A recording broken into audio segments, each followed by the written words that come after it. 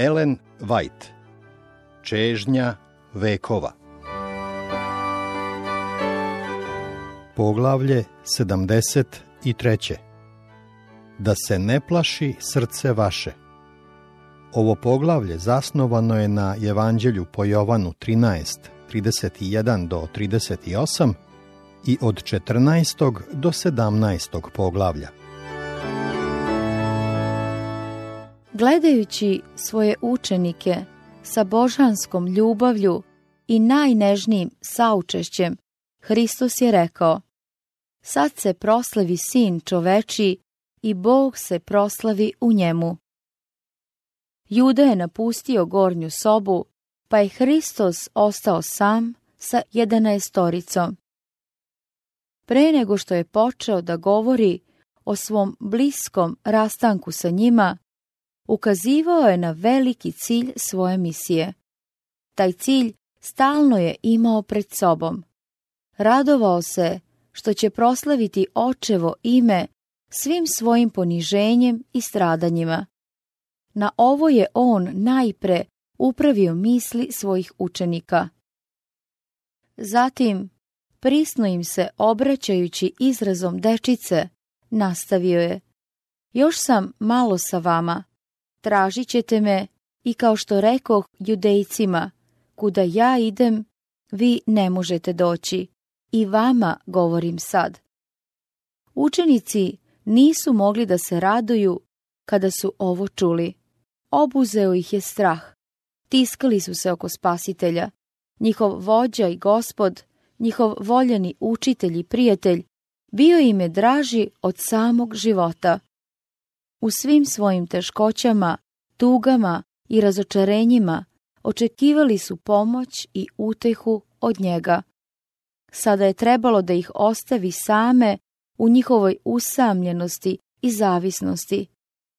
Mračne su bile slutnje koje su ispunjavale njihovo srce.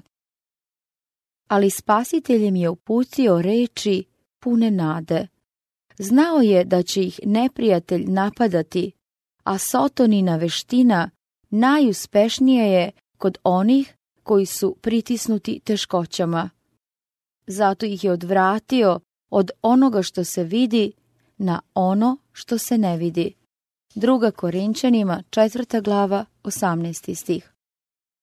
Skrenuo je njihove misli sa zemaljskog izgnanstva na nebeski dom. Da se ne plaši srce vaše, rekao je: verujte Boga i mene verujte. Mnogi su stanovi u kući oca mojega, a da nije tako, kazao bih vam. Idem da vam pripravim mesto, a kad otidem i pripravim vam mesto, opet ću doći i uzet ću vas k sebi, da i vi budete gde sam ja.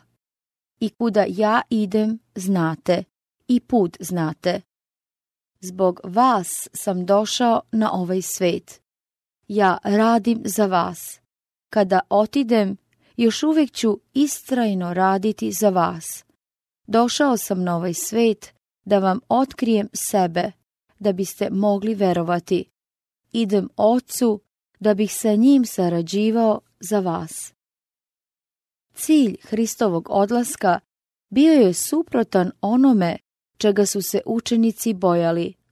On nije značio konačni rastanak. Otišao je da im pripremi mesto da bi mogao ponovo da dođe i uzme ih k sebi.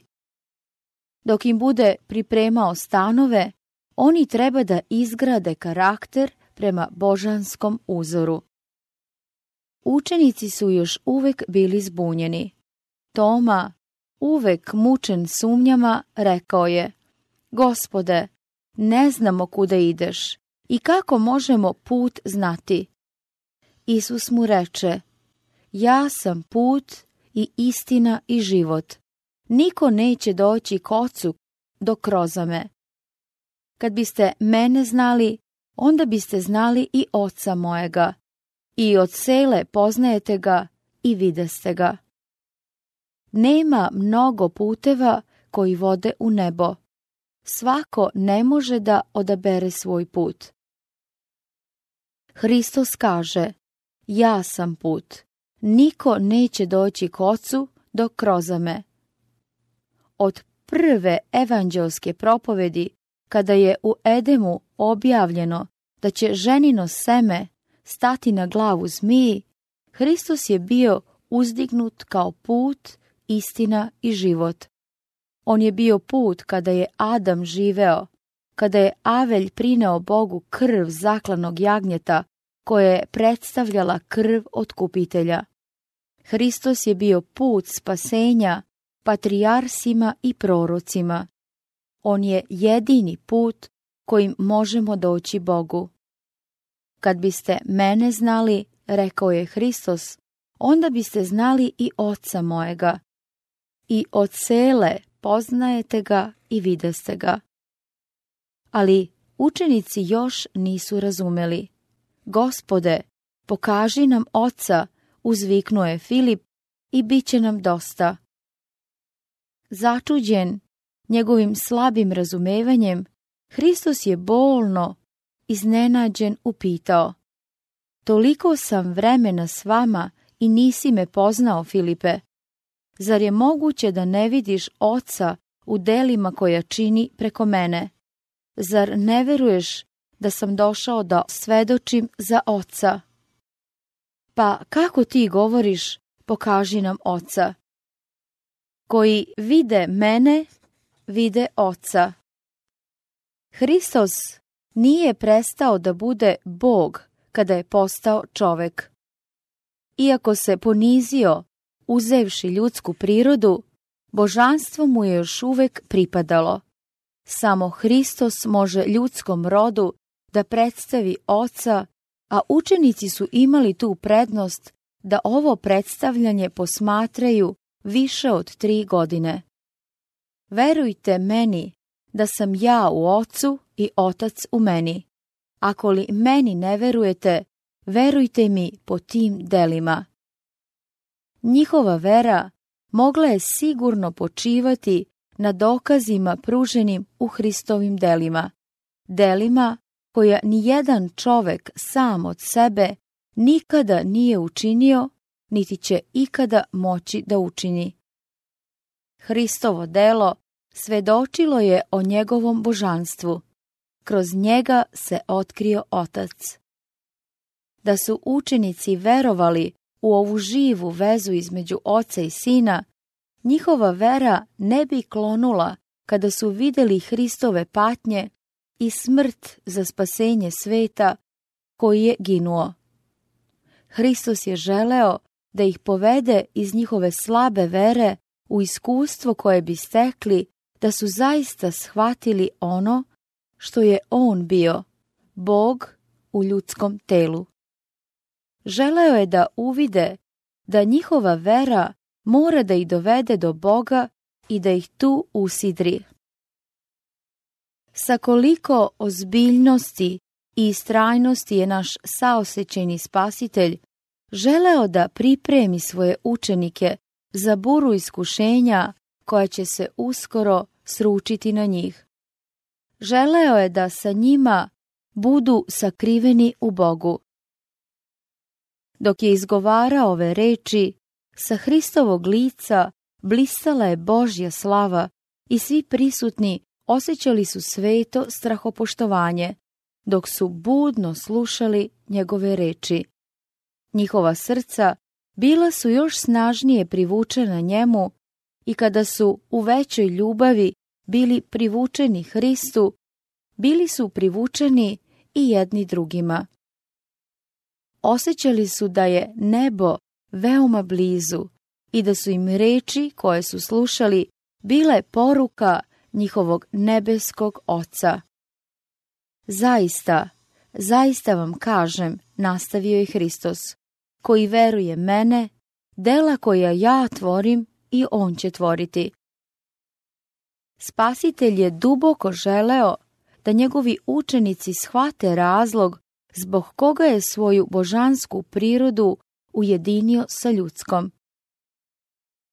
Došao je na svet da pokaže Božju slavu, da bi čovek njenom silom koja obnavlja mogao da se uzdigne. Bog se otkrio u njemu da bi on mogao da se otkrije u njima.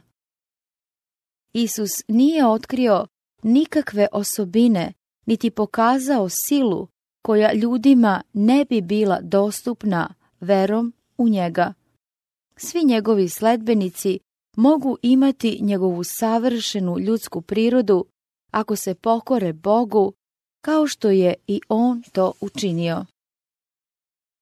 I veća će od ovih tvoriti, jer ja idem k Ocu svojemu. Hristos ovim nije hteo da kaže da će rad učenika biti uzvišenijeg karaktera od njegovog, već da će biti raširen na većem prostranstvu. Nije govorio samo o činjenju čuda, već o svemu što će se dogoditi pod delovanjem Svetoga Duha. Posle Gospodnjeg vaznesenja, učenici su shvatili ispunjenje njegovog obećanja. Prizori Hristovog raspeća, vaskrsenja i vaznesenja bili su za njih živa stvarnost. Vidjeli su da su se proročanstva doslovno ispunila. Istraživali su pismo i sa verom i sigurnošću, koje ranije nisu poznavali, pratili njegovo učenje. Znali su da je božanski učitelj bio sve ono što je tvrdio da jeste. Dok su pričali svoje iskustvo i veličali Božju ljubav, ljudska srca bila su omekšana i savladana i mnogi su poverovali u Isusa. Spasiteljovo obećanje učenicima, obećanje je njegovoj crkvi do kraja vremena. Bog nije zamislio da njegov veličanstveni nacrt o otkupljenju ljudi postigne samo neznatne rezultate. Svi koji će se posvetiti radu, ne uzdajući se u ono što sami mogu učiniti, već u ono što Bog može da učini za njih i preko njih, sigurno će shvatiti ispunjenje njegovog obećanja. I veća će od ovih tvoriti, izjavljuje on, jer ja idem k Ocu svojemu. Do tada učenici nisu poznavali Spasiteljeve neograničene izvore pomoći i sile. Rekao im je: doslije ne iskaste ništa u ime moje. Jovan 16. glava 24. stih. Objasnio je da je tajna njihovog uspeha u traženju sile i blagodati u njegovo ime. On će biti prisutan pred Ocem da se moli za njih. Molitvu poniznog molitelja on predstavlja kao svoju ličnu želju za tu dušu. Svaka iskrena molitva čuje se na nebu. Možda neće biti tečno izražena, ali ako je od srca, uzdići će se do svetinje u kojoj Isus služi i on će je prineti Ocu savršenim rečima i mirisnu od kada njegovog sopstvenog savršenstva. Staza iskrenosti i čestitosti nije staza bez prepreka, ali zato u svakoj teškoći treba da vidimo poziv na molitvu. Ne postoji ni jedno biće koje posjeduje neku moć, a da je nije primilo od Boga i da izvor iz koga ona potiče nije dostupan i najslabijem ljudskom biću. I šta god zaištete u Oca u ime moje, kaže Isus, ono ću vam učiniti da se proslavi Otac u Sinu. I ako što zaištete u ime moje, ja ću učiniti. Hristos je nalogom u ime moje pokazao svojim učenicima kako da se mole. U Hristovo ime njegovi sledbenici treba da stoje pred Bogom. U Gospodnjim očima oni imaju vrednost kroz vrednost žrtve koja je učinjena za njih. Oni su dragoceni zbog Hristove pravde koja im je uračunata. Hrista radi Gospod prašta onima koji ga se boje. On u njima ne gleda zloću grešnika, u njima prepoznaje sličnost sa svojim sinom u koga veruju. Gospod je razočaran kada se njegova deca malo cene. On želi da njegovo izabrano nasledstvo ceni sebe prema ceni kojom ih je on procenio. Bog ih je želeo, inače ne bi poslao svoga sina da ih iskupi u tako skupom poduhvatu.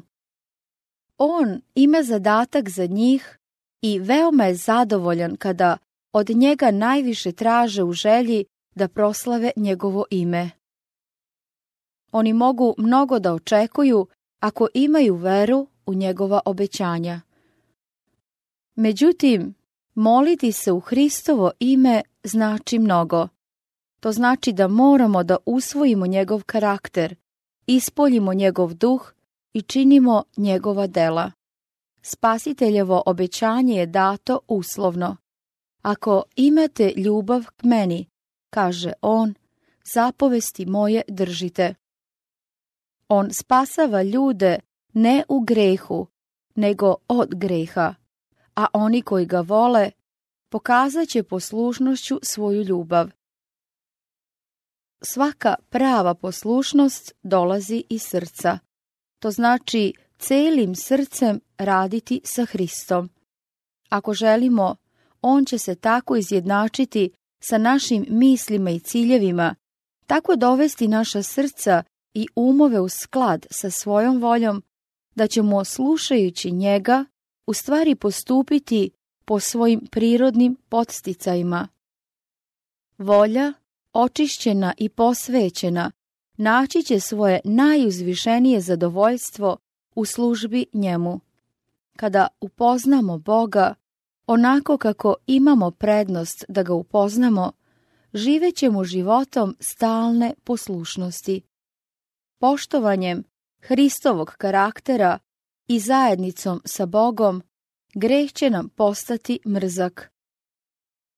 Kao što je Hristos živeo po zakonu u svojoj ljudskoj prirodi, tako to možemo i mi učiniti ako se uhvatimo za silnoga i potražimo silu.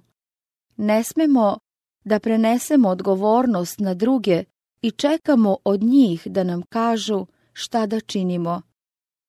Ne možemo da zavisimo od ljudskih saveta. Gospod će nas naučiti našim dužnostima isto tako spremno, kao što bi poučio nekog drugog. Ako mu dođemo u veri, on će nam lično saopštiti svoje tajne. Naše srce će često goreti u nama kada se bude približio da razgovara sa nama, kao što je to učinio sa Enohom. Oni koji odluče da ne čine ništa, što bi na bilo koji način vređalo Boga, znaće, pošto mu iznesu svoj slučaj, kojim putem treba da idu. Oni neće primiti samo mudrost, već i silu. Sila za poslušnost, za službu bit će im podarena onako kako je Hristos obećao. Sve što je dato Hristu, sve što je potrebno da se udovolji potrebama palih ljudi, dato je njemu kao poglavaru i predstavniku ljudskog roda.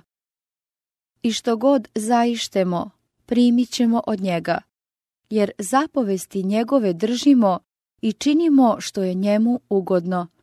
1. Jovanova, 3. glava, 22. stih.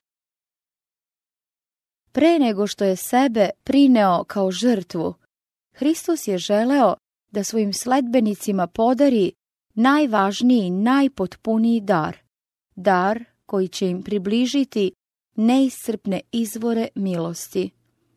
I ja ću umoliti Oca, rekao je, i daće vam drugog utešitelja da bude s vama vavek, duha istine, kojega svet ne može primiti jer ga ne vidi niti ga poznaje, a vi ga poznajete jer u vama stoji i u vama će biti. Neću vas ostaviti sirotne, doći ću k vama. Jovan 14. glava od 16. do 18. stiha. Pre ovoga duh je bio na svetu. Od samog početka dela otkupljenja delovao je na ljudska srca. Ali dok je Hristos bio na zemlji, učenici nisu želeli nikakvog drugog pomoćnika. Tek kasnije, tek kada budu lišeni njegovog prisustva, osjetit će potrebu za duhom i tada će on doći. Sveti duh je Hristov predstavnik, ali ne u ljudskom obličju, pa je od tog obličja nezavisan. Zato što je nosio ljudsku prirodu, Hristos nije mogao biti lično na svakom mestu. Zato je za njih bilo bolje da ode Ocu i pošalje duha da bude njegov nasljednik na zemlji. Tada niko neće imati nikakvu prednost koju mu donosi prebivalište ili lični dodir sa Hristom. Posredstvom duha svi će moći da pristupe Spasitelju. U ovom smislu on će im biti bliži nego da se nije vazneo na nebo. Koji ima ljubav k meni, imaće k njemu ljubav Otac moj, i ja ću imati ljubav k njemu i javit ću mu se sam. Isus je čitao budućnost svojih učenika. Jednog je video dovedenog na gubilište, jednog na krstu, jednog u izgnanstvu među usamljenim morskim stenama, druge u progonstvu i smrti.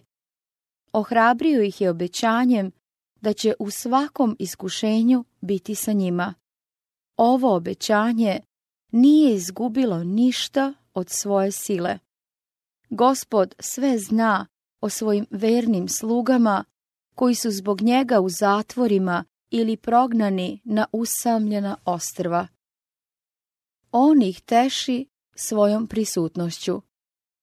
Kada vernik zbog istine seda na optuženičku klupu nepravednih sudova, Hristos stoji kraj njega. Sve optužbe koje padaju na njega, padaju na Hrista. Hristos se još jednom osuđuje u ličnosti svoga učenika. Kada je neko zarobljen između zatvorskih zidina, Hristos ispunjava njegovo srce svojom ljubavlju.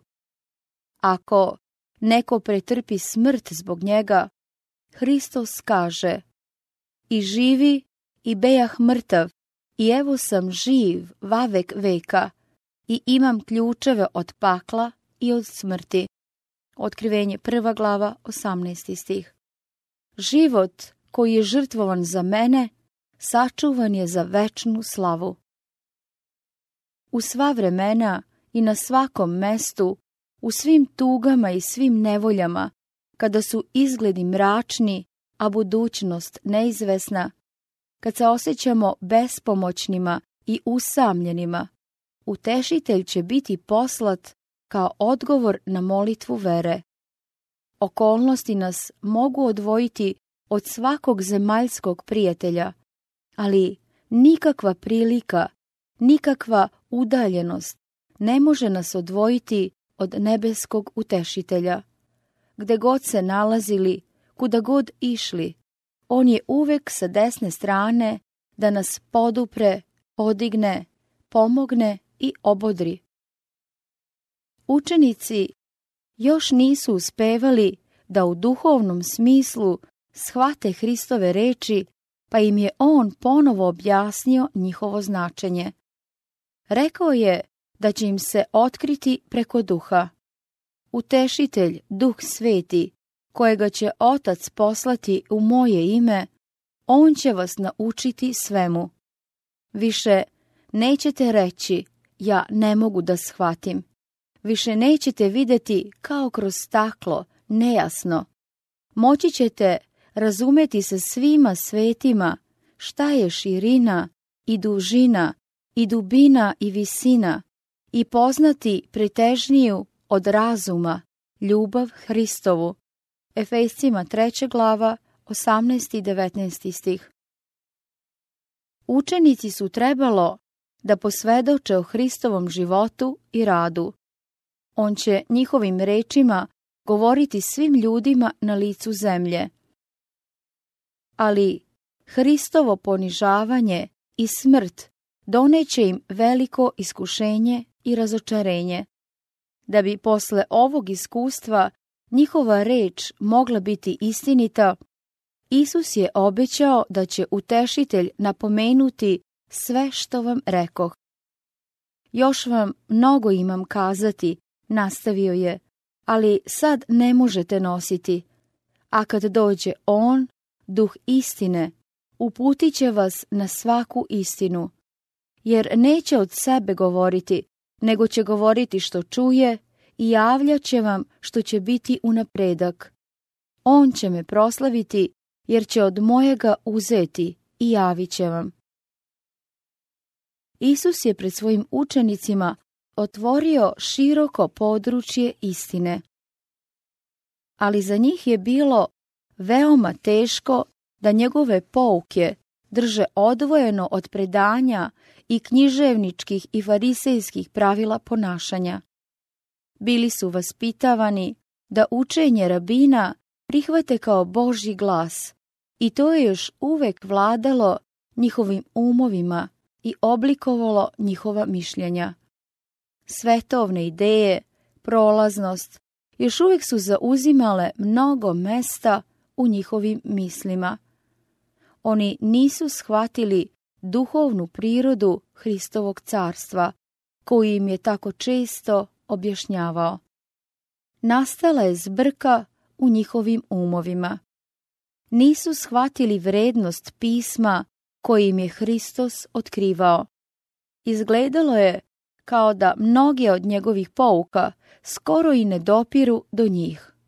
Isus je video da ne shvataju pravo značenje njegovih reči. Milostivo je obećao da će im Sveti Duh napomenuti sve što im je govorio. On nije rekao mnoge pojedinosti, jer ih učenici ne bi mogli razumeti. Sveti Duh će im i njih otkriti. Duh treba da oživi njihovo razumevanje, tako da mogu da cene nebeske istine. A kad dođe On, Duh istine, rekao je Isus, uputit će vas na svaku istinu. Utešitelj je nazvan Duh istine. Njegov posao je da odredi i održi istinu. On se najpre nastanjuje u srca kao Duh istine i tako postaje utešitelj. Uteha i mir nalaze se u istini, jer se pravi mir i uteha ne može naći u zabludi. Lažnim teorijama i predanjima Sotona porobljava um. Usmeravajući ljude lažnim merilima, on kvari karakter. Sveti Duh govori umu preko Svetoga pisma i urezuje istinu u srce. Tako on otkriva zabludu i izgoni je iz duše. Duhom istine, koji deluje preko Božje reči, Hristos zadobije svoj izabrani narod. Opisujući svojim učenicima službu Svetoga Duha, Isus je želeo da ih nadahne radošću i nadom, koja je nadahnjivala i njegovo srce. Radovao se za tu obilnu pomoć koju je osigurao svojoj crkvi. Sveti Duh je bio najveći od svih darova koje je mogao izmoliti od svoga Oca za uzdizanje svoga naroda. Sveti Duh treba da im bude podaren kao sila koja preporađa, jer bi bez nje Hristova žrtva bila beskorisna.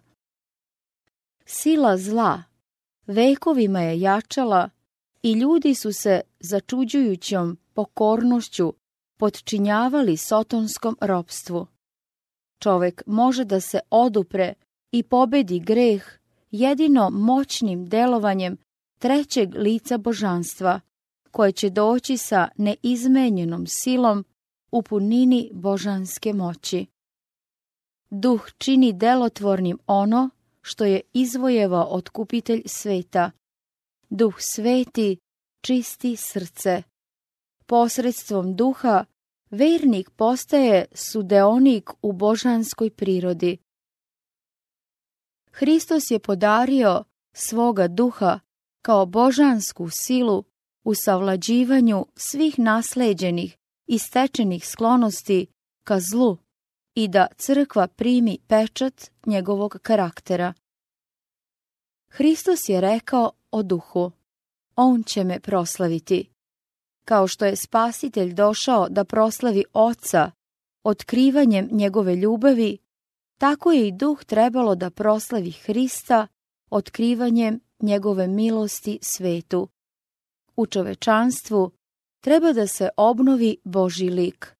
Božja čast i Hristova čast povezana je sa savršenstvom karaktera njegovog naroda. I kad on, duh istine, dođe, pokaraće svet za greh i za pravdu i za sud.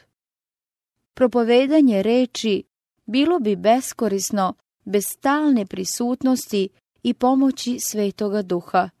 To je jedini uspešni učitelj božanske istine. Jedino kada Duh prati istinu do srca, ona će probuditi savest ili preobraziti život.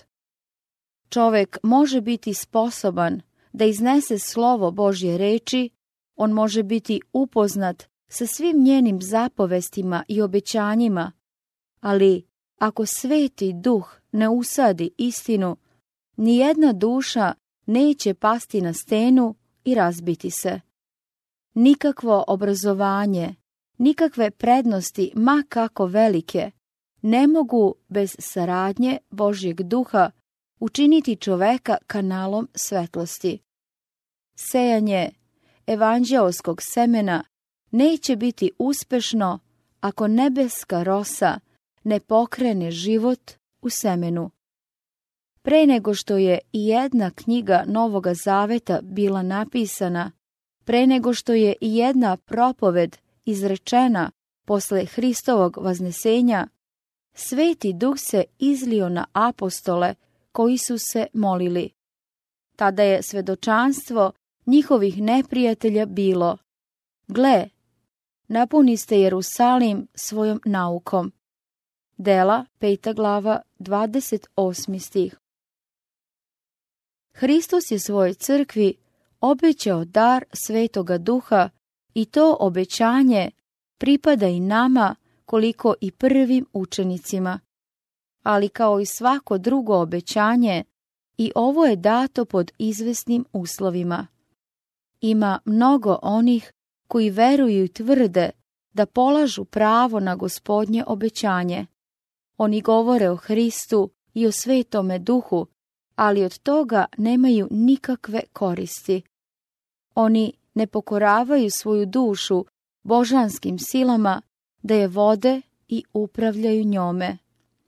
Mi ne možemo da upotrebljavamo Svetog Duha.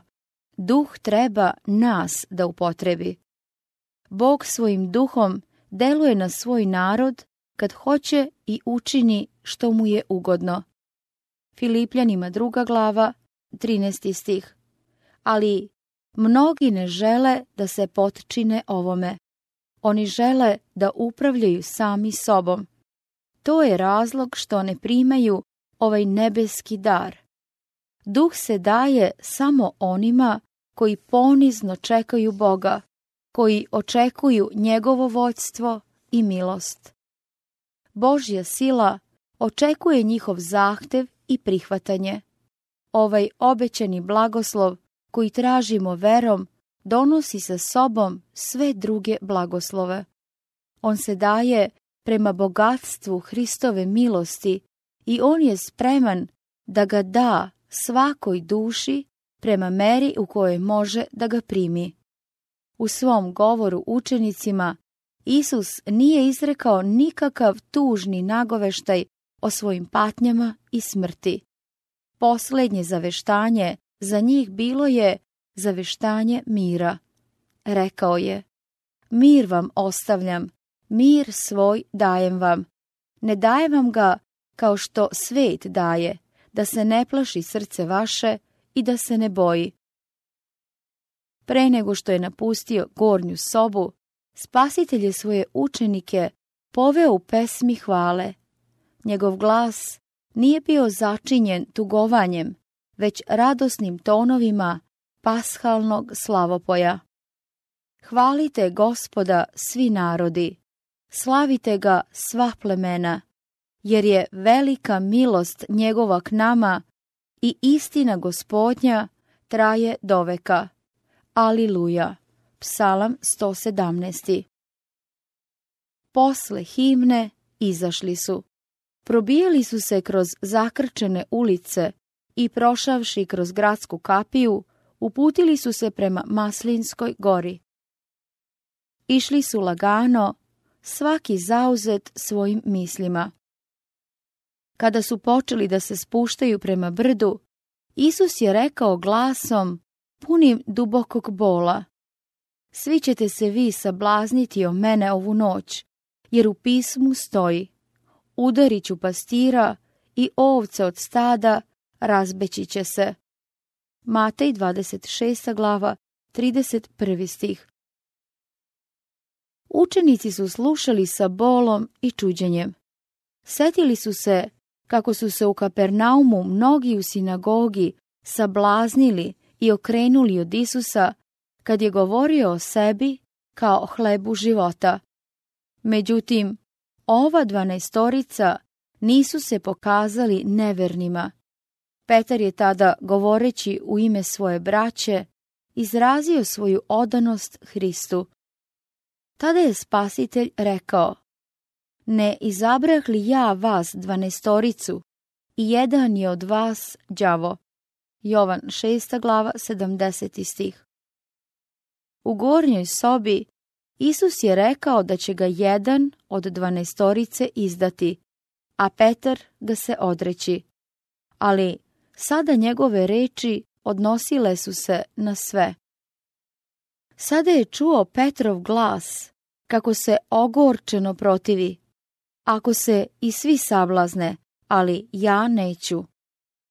U gornjoj sobi izjavio je: Dušu ću svoju položiti za te. Isus ga je opomenuo da će se te iste noći odreći svoga Spasitelja. Sada Hristos ponavlja opomenu: Zaista ti kažem, noćas, dok 2 put petao ne zapeva, 3 puta ćeš me se odreći. Ali Petar još većma govoraše: Da bih znao s tobom i umreti, neću te se odreći. Tako i svi govorahu. Marko 14. glava od 29. do 31. stiha. U svom samopouzdanju opovrgli su ponovljeno tvrđenje onoga koji je znao. Bili su nespremni za probu. Kada ih iskušenje bude savladalo, shvatit će sopstvenu slabost. Kada je Petar rekao da će slediti svoga Gospoda i u tamnici i u smrti, on je to mislio svakom reči koju je izrekao, ali nije poznavao sebe. U njegovom srcu bili su sakriveni elementi zla koje će okolnosti probuditi u život. Ako ne bude shvatio opasnost, to će se pokazati kao njegova večna propast. Spasitelj je u njemu video samoljublje i samopouzdanje koje će nadvladati čak i njegovu ljubav prema Hristu. U njegovom iskustvu otkrilo se mnogo slabosti, nesavladanog greha, bezbrižnosti duha, neposvećene naravi, nesmotrenog ulaženja u iskušenje. Hristova svečana opomena bila je poziv na ispitivanje srca. Bilo je neophodno da Petar manje veruje u sebe, a pokaže dublju veru u Hrista. Da je u poniznosti prihvatio upozorenje, on bi zamolio pastira stada da čuva svoje ovce. kada je na Galilejskom jezeru gotovo potonuo, povikao je: Gospode, pomagaj. Matej 14. glava 30. stih. Tada je Hristos ispružio svoju ruku da uhvati njegovu. Tako i sada, da je povikao Isusu: Spasi me od mene samoga, bio bi sačuvan. Međutim, Petar je osjećao da mu se ne veruje i pomislio da je to veoma okrutno. Već je bio uvređen, pa je postao još uporniji u svom samopouzdanju. Isus je sa saosećanjem posmatrao svoje učenike. On ih nije mogao spasti iskušenja, ali ih nije ostavio bez utehe. Uveravao ih je da će raskovati okove groba i da njegova ljubav prema njima neće prestati. A po vaskrseniju svojemu rekao je: Ja idem pred vama u Galileju. Matej 26. glava 32. stih. Pre odricanja dobili su uverenje o oproštenju. Posle njegove smrti i vaskrsenja znali su da im je oprošteno i da su dragi Hristovom srcu. Isus i učenici nalazili su se na putu prema Getsemaniji, prema jednom usamljenom mestu za razmišljanje i molitvu u podnožju Maslinske gore, koje je često posećivao. Spasitelj je svojim učenicima objašnjavao svoju misiju za svet i duhovnu vezu koju moraju da održavaju sa njim. Sada je slikovito prikazivao ovu pouku. Mesec je jasno svetleo i otkrivao mu rodni čokot. Skrećući pažnju svojih učenika na njega, on ga je predstavio kao simbol. Ja sam pravi čokot, rekao je. Umjesto vitke palme, veličanstvenog kedra ili snažnog hrasta, Isus je odabrao razgranati čokot i predstavio sebe. Palma, kedar i hrast stoje sami. Njima nije potreban nikakav oslonac, ali čokot se obavija oko kolja i tako penje prema nebu. Tako je i Hristos u svojoj ljudskoj prirodi zavisio od božanske sile. Ja ne mogu ništa činiti sam od sebe, izjavio je. Jovan 5. glava 30. stih. Ja sam pravi čokot. Jevreji su uvek smatrali vinovu lozu najplemenitijom biljkom, slikom svega što je moćno, uzvišeno i plodno. Izrael je bio predstavljen čokotom koji je Bog zasadio u obećanoj zemlji. Jevreji su zasnovali svoju nadu u spasenje na činjenici što su povezani sa Izraeljem. Ali Isus kaže: ja sam pravi čokot. Ne smatrajte da ćete vezom sa Izraeljem moći postati sudeonici u životu od Boga i naslednici njegovih obećanja. Samo kroz mene možete primiti duhovni život. Ja sam pravi čokot i Otac je moj vinogradar. Na brežuljcima Palestine naš nebeski Otac zasadio je ovaj plemeniti čokot, a on sam bio je vinogradar. Mnoge je privlačila lepota ovog čokota i zato su objavljivali njegovo nebesko poreklo. Ali vođama u Izraelju on je izgledao kao koren iz suve zemlje. Izvadili su šibljiku, odbacili je i zgazili svojim nesvetim nogama. Mislili su da je zauvek uništena. Međutim, nebeski vinogradar nikada nije izgubio iz vida svoju sadnicu. Pošto su ljudi mislili da su je uništili, on ju je uzeo i sa druge strane zida ponovo zasadio. Čokot više nije trebalo da bude vidljiv. Bio je sakriven od grubih nasrtaja ljudi. Ali loze ovog čokota izrasle su preko zida. trebalo je da predstavljaju čokot. Preko njih kalemi su još uvijek mogli da se sjedine sa čokotom. Donosile su rod. Taj rod brali su prolaznici. Ja sam čokot, a vi loze, rekao je Hristos svojim učenicima. Iako je uskoro trebalo da se uzme od njih, njihovo duhovno jedinstvo sa njim trebalo je da ostane nepromijenjeno. Veza između loze i čokota, rekao je, predstavlja vezu koju treba da održavate sa mnom. Kalem se pricepljuje na živu lozu i vlakno po vlakno, žila po žila urastu u čokot. Život čokota postaje život loze. Tako i duša, mrtva u prestupima i gresima, dobija život preko veze sa Hristom. Ta veza uspostavlja se verom u njega kao ličnog spasitelja. Grešnik sjedinjuje svoju slabost sa Hristovom snagom, svoju prazninu sa Hristovom puninom, svoju nepostojanost sa Hristovom postojanom moći. Tada on ima Hristov um. Hristova ljudska priroda dodirnula je našu ljudsku prirodu, a naša ljudska priroda dodirnula je božansku prirodu. Tako, silom Svetoga Duha, čovjek postaje sudeonik u božanskoj prirodi. On je prihvaćen u ljubljenom. Ta zajednica sa Hristom, jednom uspostavljena, mora se održavati.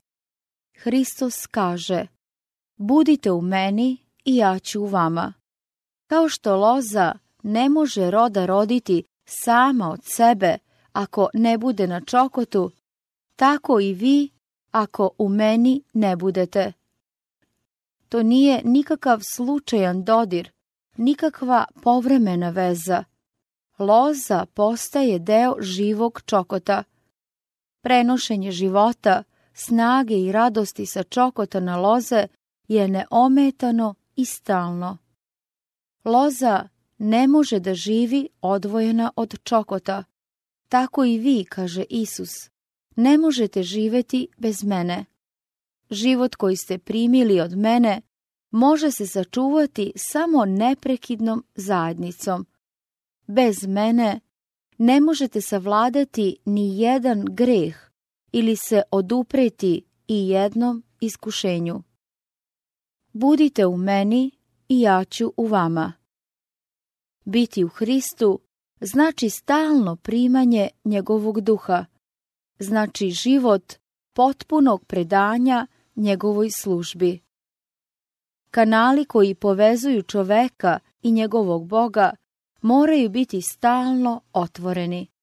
Kao što loza neprekidno crpi sok od životodavnog čokota, tako i mi treba čvrsto da se držimo Isusa i verom primimo od njega silu i savršenstvo njegovog karaktera.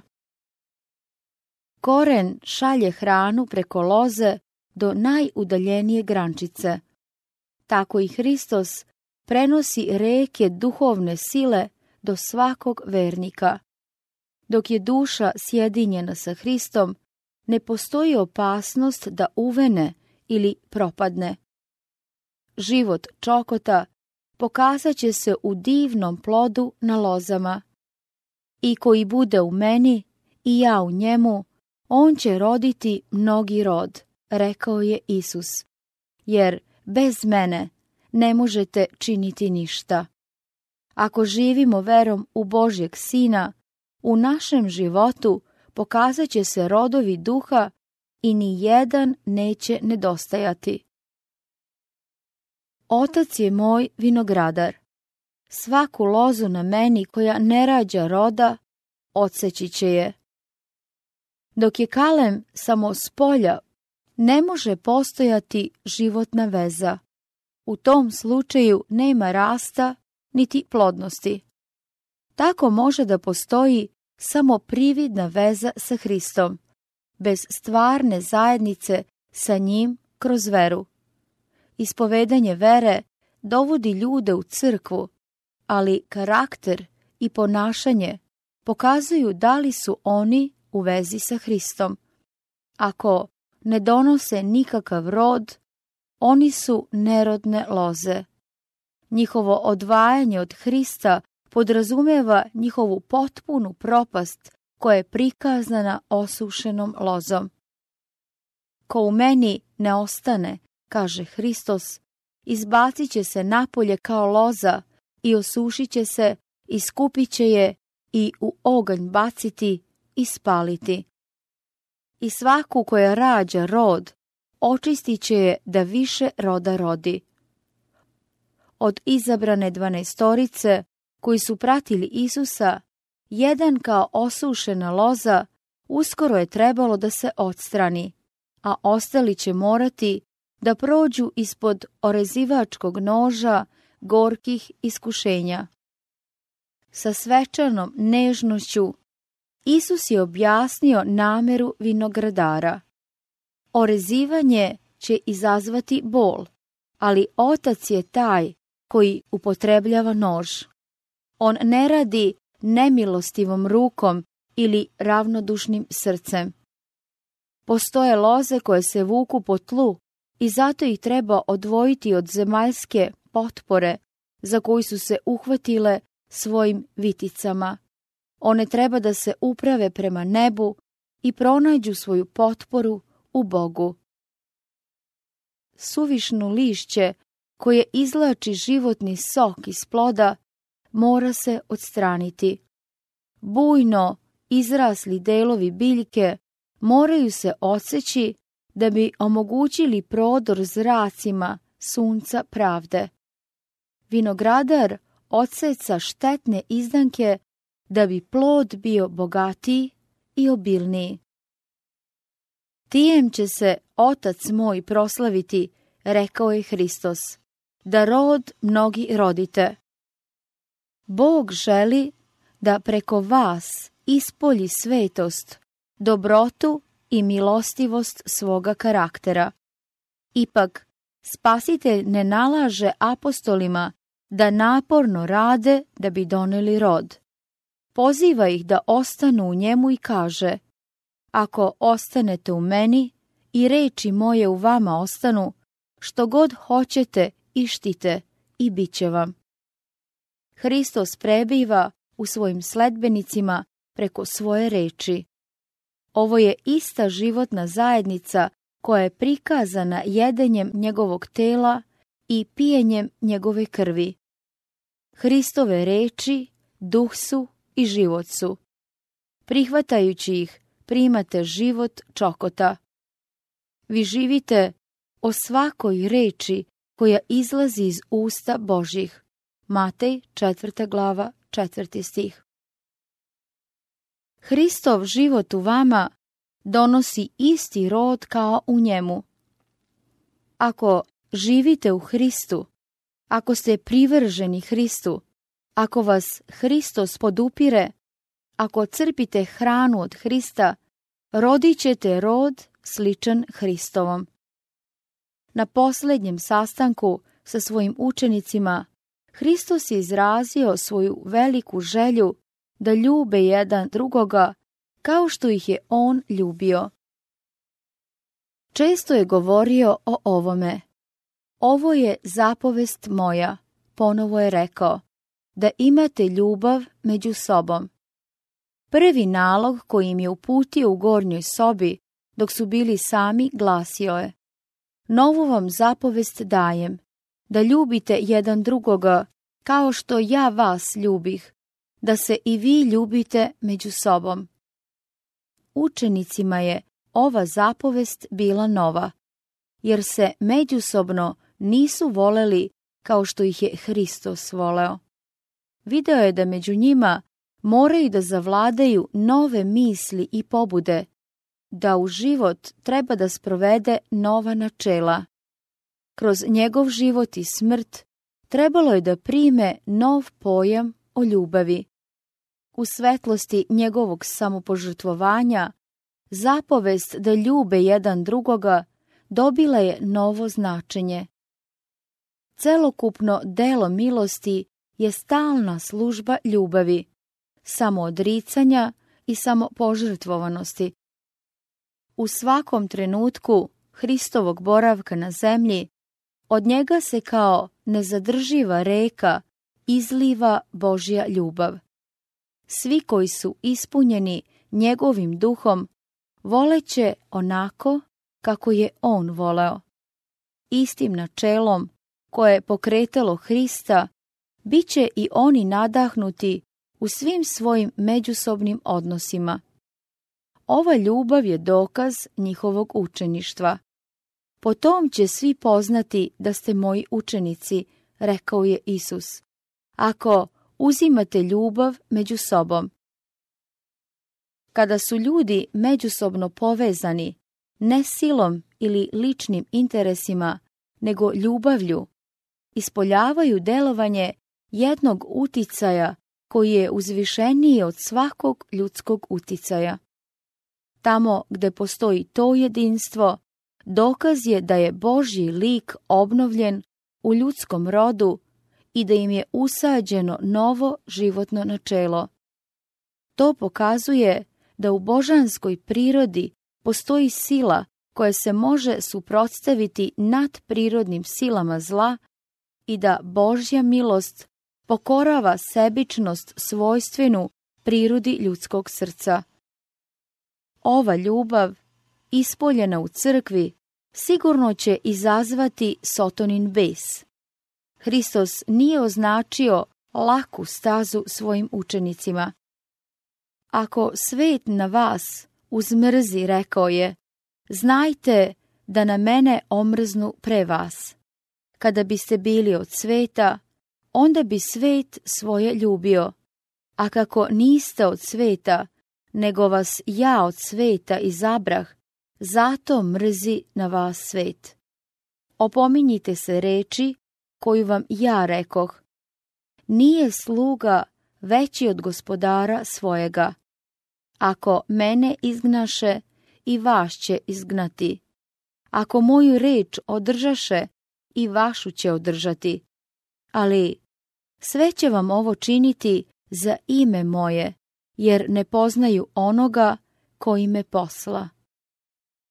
Evanđelje treba nezadrživo da napreduje usred protivljenja, opasnosti, gubitka i patnji. Međutim, oni koji obavljaju ovaj posao samo slede stope svoga učitelja. Kao otkupitelj sveta, Hristos je stalno bio suočen sa prividnim neuspehom.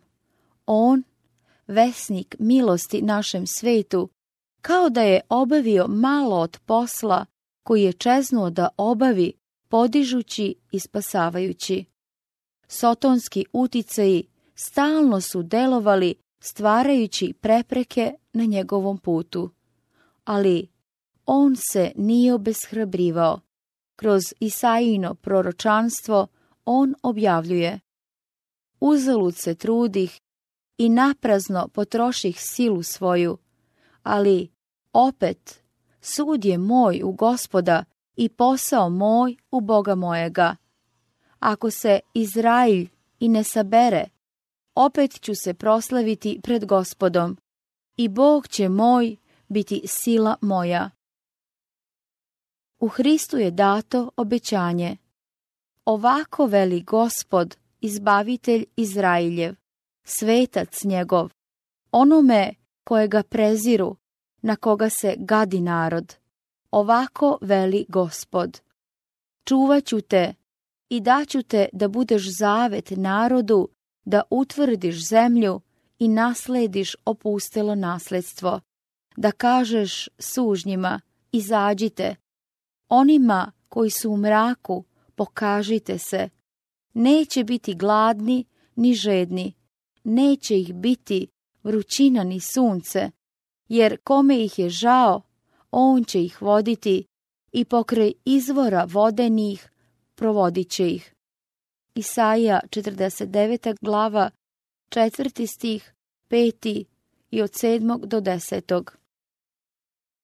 Hristos se oslanjao na ovu reč i nije ustupao pred Sotonom.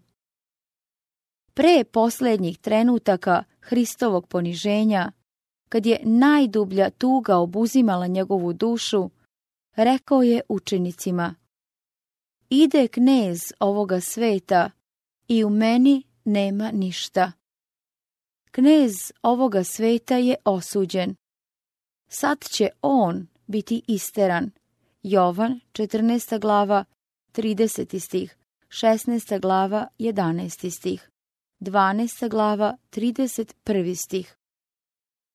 Proročkim okom Hristos je prelazio preko prizora koji će se dogoditi u njegovom posljednjem velikom sukobu.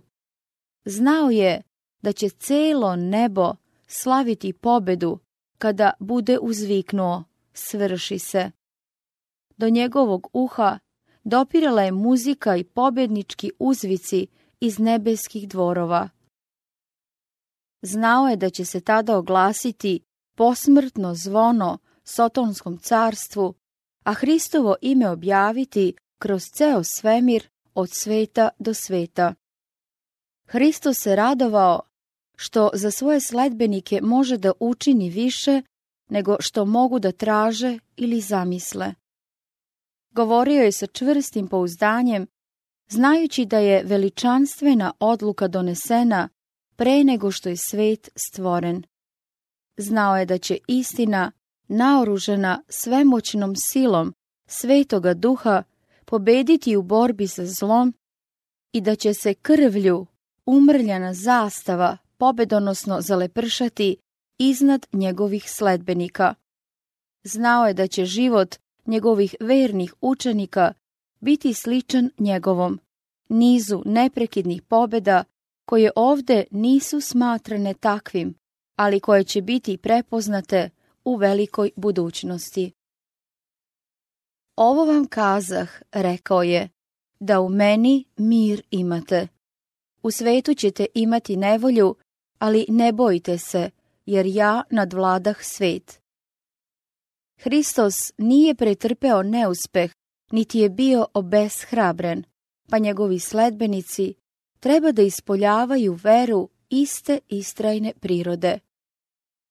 Oni treba da žive kao što je on živeo i rade kao što je i on radio, zato što zavise od njega kao velikog predradnika.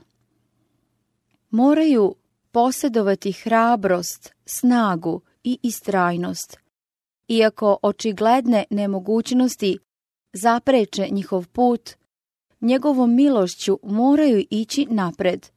Umjesto da se žale na teškoće, pozvani su da ih savladaju. Ne treba ni zbog čega da očajavaju, a da se nadaju svemu. Zlatnim lancem svoje neuporedive ljubavi Hristos ih je povezao sa Božjim prestolom. Njegova namera je da imaju najviši uticaj u svemiru, koji proističe iz izvora svake sile. Oni treba da imaju silu da se odupru zlu, silu koju neće savladati ni zemlja, ni smrt, ni grob, silu koja će ih osposobiti da pobede, kao što je i Hristos pobedio. Hristos je zamislio da nebeski red, nebeski nacrt upravljanja, nebeski božanski slad treba da se ispolje u njegovoj crkvi na zemlji. Tako će se on proslaviti u svom narodu. Preko njih sunce pravde zasjeće nepomućenim sjajem ovom svetu. Hristos je svojoj crkvi dao izobilne darove da bi mogao da primi veliki dobitak slave od svog izbavljenog, otkupljenog vlasništva. On je svom narodu podario mogućnosti i blagoslove da bi mogao da predstavi onoga koji sve ima u punini.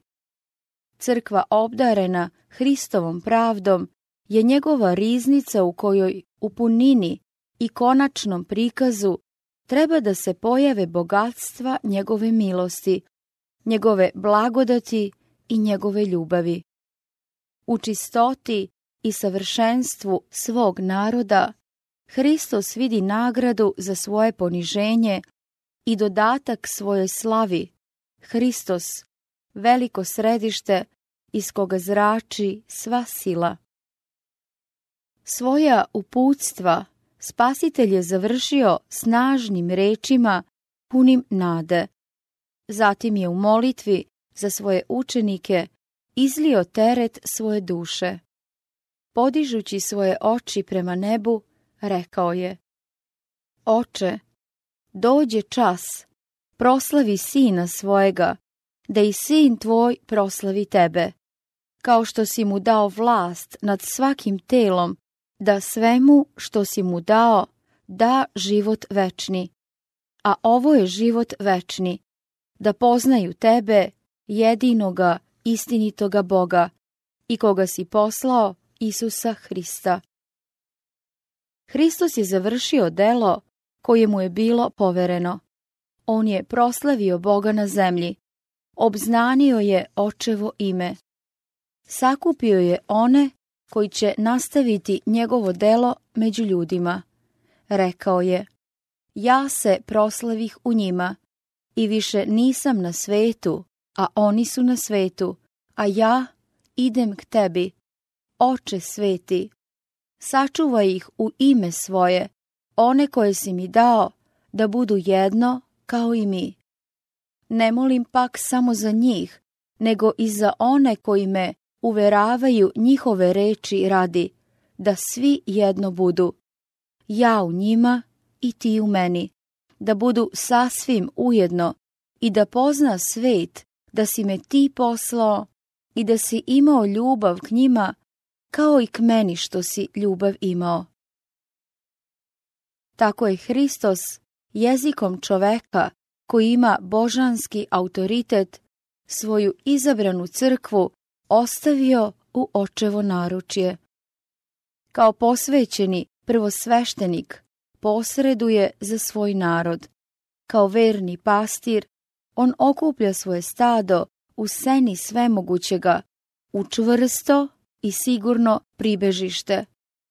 Njemu sada predstoji konačna bitka sa Sotonom i on odlazi da je prihvati.